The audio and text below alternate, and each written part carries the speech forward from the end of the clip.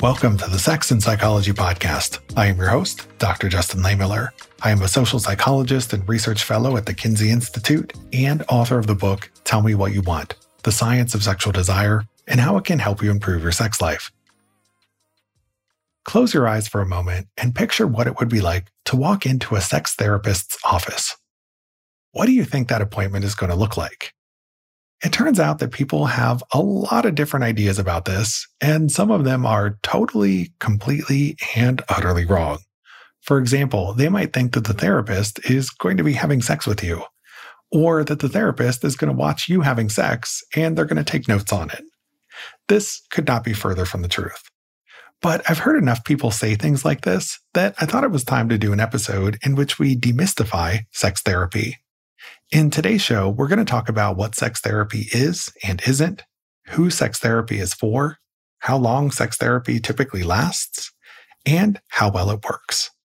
I am joined once again by Dr. Jennifer Vensill, an assistant professor, board-certified clinical health psychologist, and AASECT-certified sex therapist at the Mayo Clinic in Rochester, Minnesota. She is duly appointed in the departments of psychiatry and psychology, as well as the Division of General Internal Medicine. Dr. Vensill's first popular press book is titled Desire, an inclusive guide to navigating libido differences in relationships, which she co-authored with Dr. Lauren Fogel-Mercy, who was my guest on the previous episode. This is going to be an eye-opening conversation. Stick around and we're going to jump in right after the break. If you love the science of sex as much as I do, consider becoming a friend of the Kinsey Institute at Indiana University. The Kinsey Institute is the world's premier research organization on sex and relationships, and you can help them continue the legacy of Dr. Alfred Kinsey, whose pioneering research changed everything we think we know about sex. Visit kinseyinstitute.org to make an impact. Your donations can help support ongoing research projects on critical topics. You can also show your support by following Kinsey Institute on Facebook, Twitter, and Instagram. Thank you for supporting sex science. Okay, Jennifer, let's talk about sex therapy. I've interviewed a lot of sex therapists on this show, but we've never really done an in-depth dive into what sex therapy itself is actually like. And I think this is important because a surprising number of people I've encountered have really wrong ideas about it. For example, some of them think that sex therapists are having sex with their clients, which couldn't be further from the truth. So let's start there. What are some common things that people get wrong about sex therapy? Yeah, I really appreciate this question. I do a lot of training with healthcare providers, so physicians in training, physician's assistants, nurses, and I always like to start with the myths about sex therapy, right? Because I'm trying to encourage them to refer to sex therapists. Sex therapists generally will not touch you in a sex therapy appointment. During COVID, I would often joke, I won't even shake your hand anymore. There's no touching at all. I sometimes will have patients come in and say, well, I'm not sure, are you going to rate us on a clipboard, our sexual performance and then give us feedback? And it's no nudity, no touching, nothing sexual of any kind is going to happen in my office except for communication and conversation, right? There is absolutely a sexual component to sex therapy in the form of, behavioral homework exercises, things you do on your own, potentially with partners.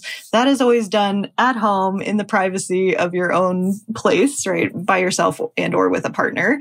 So that's never done in the sex therapist's office. My office is a place to review, to process those things, to strategize, to come up with next steps, right? So it's going to be talk therapy, but with a very specific focus on sexual health or gender health.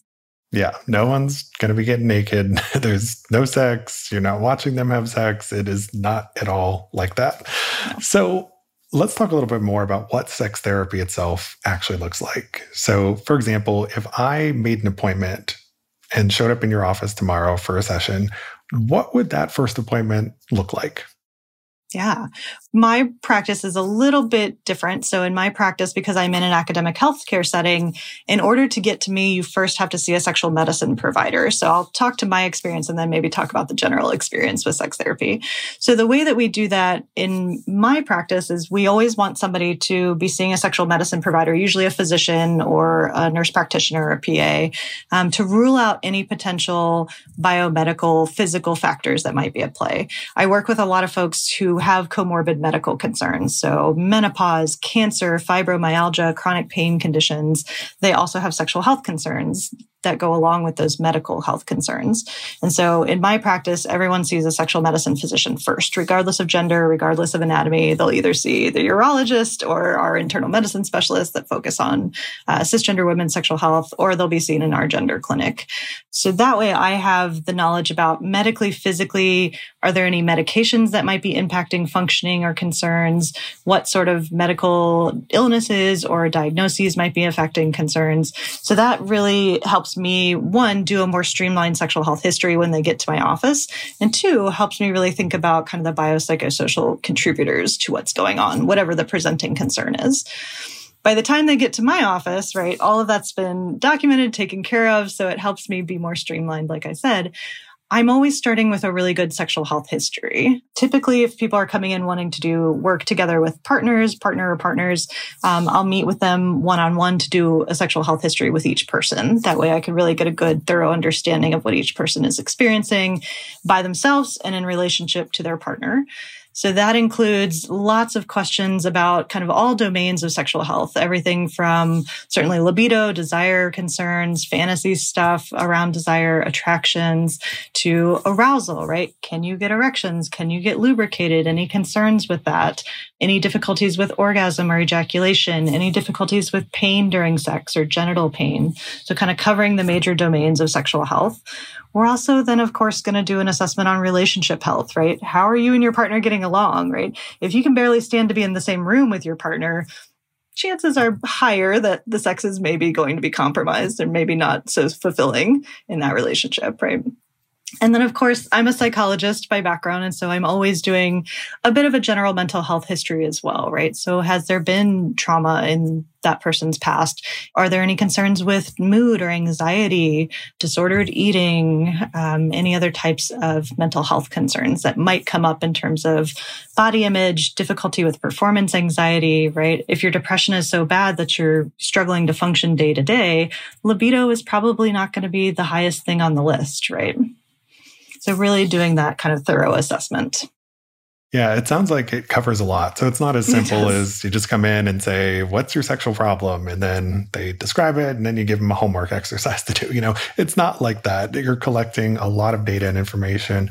And I actually love the approach that you have working in an academic center where you've got physicians or healthcare providers who are addressing the biomedical factors, because we know that they can play a huge role in sexual health and function. And sometimes what a person needs is a medical treatment, a drug or surgery or some other type of procedure. And the therapy part isn't essential because there's an equipment issue, right? So, I think you can kind of think of it as equipment issue or software issue. Some of it's a bit of both. But as I've said on the show many times, I'm very much a biopsychosocial theorist. So I love that you have that integration of the different specialties coming together. And I wish that were the standard or the norm for how this stuff worked. But yeah. I do too.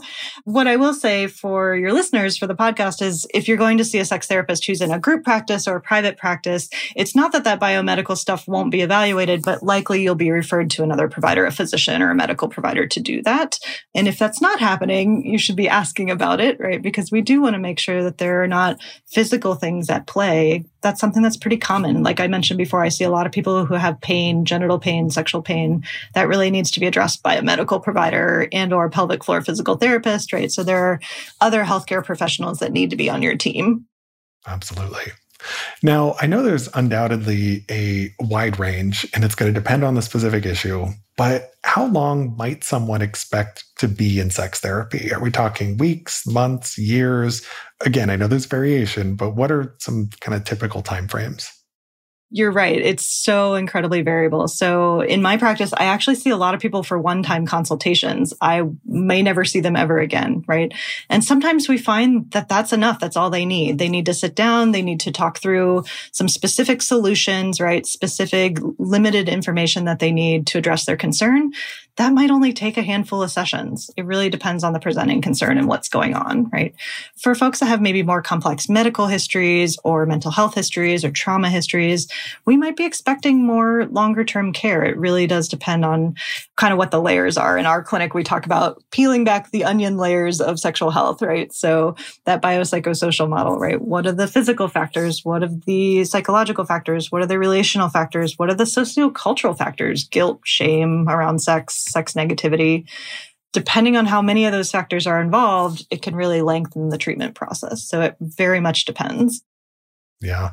Now, I'm curious, what does your client base look like in a sex therapy practice? Now, I know that you being integrated in a academic center, it might skew toward different demographics if you've got people who are coming in for more complex health histories and other factors. But I guess my question here is really, who is sex therapy for? Is it people of all ages, all genders, all sexual orientations? Who is it for?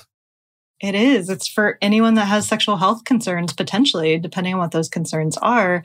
You know, another myth that I often like to address around sex therapy is you have to be in a relationship to go, or it's only for folks with quote unquote really serious problems, whatever that means, right? So thinking about sex therapy as something that is open to all of us, as we are all sexual beings in some capacity, is really, really important here.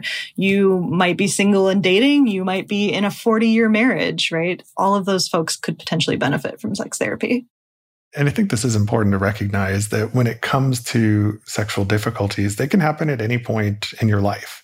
They're not just something that happens to older individuals. You know, I know when we talk about sex and aging, there's a tendency to focus on the difficulties. And we do know that certain difficulties become more common as we age, but people across the lifespan can experience these issues. You know, I interviewed a pelvic floor physical therapist on the show a while back, and she sees people of all ages because pelvic floor issues don't just happen or don't just strike at one particular point in life. So, you know, if it's something that you're struggling with a sexual difficulty, no matter who you are or your background, sex therapy might potentially be a fit for you. Yeah, absolutely. I couldn't agree more. For most of us, getting good at sex is something we have to learn all on our own. After all, it's not the kind of thing that's covered in traditional sex education. However, developing your sexual skills is something that's really important because not only can it make sex more pleasurable for everyone, but it can also deepen intimacy and help to boost your sexual self-confidence. This is where Beducated can help. Beducated brings pleasure-based sex ed directly into your bedroom. Featuring more than 100 online courses taught by the experts, Beducated is a safe space for everyone to explore their sexuality without judgment, regardless of their gender, sexual orientation, or relationship status. Get started today by signing up for Beducated's free oral sex video training. A lot of people approach oral sex the same exact way every time, but there are actually countless ways to do it. If you've never tried it another way, you might very well be missing out. This course will teach you what you need to know to become an oral sex virtuoso. You'll learn how to become a skilled and confident oral lover, as well as how to deepen communication, connection, and intimacy with a partner. You'll also learn how to feel safe, how to love yourself, and how to surrender to pleasure. The video content is inclusive, it provides actionable tips, and it's something you can explore on your own or together with a partner. Make oral sex your superpower with Beducated. Check the show notes for the link to sign up for Beducated's free online training to take your oral skills to the next level. Enjoy! Now, you mentioned people in relationships sometimes going to see a sex therapist. And you said, you know, you'll often see them individually at first to figure out what's going on. But tell us a little bit more about what couples sex therapy looks like. Is it better to see each other individually for a while before bringing them in together? I mean, how does that work? What does it look like? Kind of depends on what's happening, right? When I'm meeting with partners where there are some just general relationship health things that we need to address, sometimes we have to do that work together first before we can even really start talking about the sexual intimacy side of things, right? So an example of this is if you have literally never had a sexual conversation or a conversation about sex with your partner, we need to do some, sessions all together, all three of us or however many partners, to really be making sure that we can just start to open the door of that communication, right? right? And then we can kind of move from there, whether that be ongoing couples work or relationship work or individual work, right? If you don't know how to disagree in a healthy way with your partners, right? If we're having a lot of fighting, a lot of animosity, a lot of resentment, we might need to start with general relationship health stuff, right? Communication skills building, some of that general like marriage and relationship therapy, couples therapy kind of work before we move into how do we navigate desire differences, right? Yeah. And as you were talking about that, it had me thinking back to the first question I asked you about misconceptions people have about sex therapy. And, I think there are some couples where one of the partners might be reluctant to go to see a sex therapist with their partner because they think the therapist is going to take their partner's side. And so how do you as a therapist be the impartial third party that's not taking someone's side, that's allowing everybody to be heard in that conversation? Yeah, something I often will say to partners in my office is you both bring strengths and you both bring baggage, right? Like everyone has their stuff that they bring. And I don't say that to be disparaging, but we all bring our stuff. We bring our barriers. We bring, the things that make it hard to navigate sexual health concerns, whether that's trauma, whether that's just bad sex education or lack of sex education, whether that's not knowing how to talk about these topics openly, right? We all bring our independent challenges to the relationship and we all bring our strengths to the relationship. So I really see myself as here for all parties involved, right? I want everyone to be having optimal sexual experiences. So I'm not here to take one person's side or the other. Though that may need to happen in a given kind of situation, right? Where I might need to say, okay, I think you need to listen to your partner here, right? So there might be some times where there's some back and forth in that way. But the overarching goal for me as the therapy provider here is to optimize health for all parties in the relationship. Yeah. And not to just say one person is wrong about everything and needs to change and the other person is always right, because that would not be a very helpful therapeutic dynamic. No. And we know that's not how relationships work. Yeah. So how effective is sex therapy? What do we know about how successful it is at treating and resolving sexual and relationship difficulties? And again, I know this is another answer where it depends to some extent on what the problem is. Some problems are harder to treat than others. But overall, how effective is sex therapy? Yeah, for me as a researcher, I think there's some frustration here, right? Because it's not like we have big outcome trials where we're gathering data about treatment effectiveness the way we see with kind of more streamlined like CBT for depression or anxiety. They're not big clinical trials on sex therapy and sexual functioning outcomes. I wish we could do that. We unfortunately do not live in a culture that is funding a lot of work or prioritizing a lot of this work. So admittedly, the data are missing, right? There's a lot of information that we don't know. I will say anecdotally, right, kind of speaking from my therapy hat, my therapy side of things, this can be enormously effective. And it depends on what the goals are, right? So are the goals around functioning, right? Like less pain with sex or improving orgasms or ejaculation or feeling more attuned to your partner? Are the goals to reduce a sense of shame or guilt around sexual activity? Are the goals to really challenge yourself to feel more sexual as an individual or more sexual within your relationship? And so one thing that's so interesting about sexual health and sex therapy is it's this very niche area of therapy practice, but it's incredibly broad. The things that people want to come in and work on are incredibly broad. And so it really kind of depends on that too. Yeah. And in addition to the lack of funding to study this stuff, another issue that arises, and I talk about this in my textbook, The Psychology of Human Sexuality, I have a chapter on sex therapy.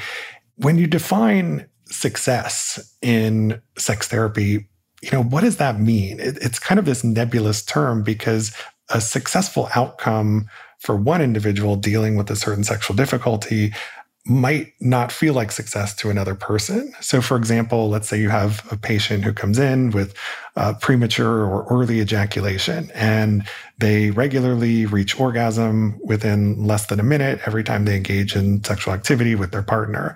Now, let's say after therapy for several months and trying self-help techniques and other things, they can now last an extra minute. So they're lasting 2 minutes instead of 1 minute.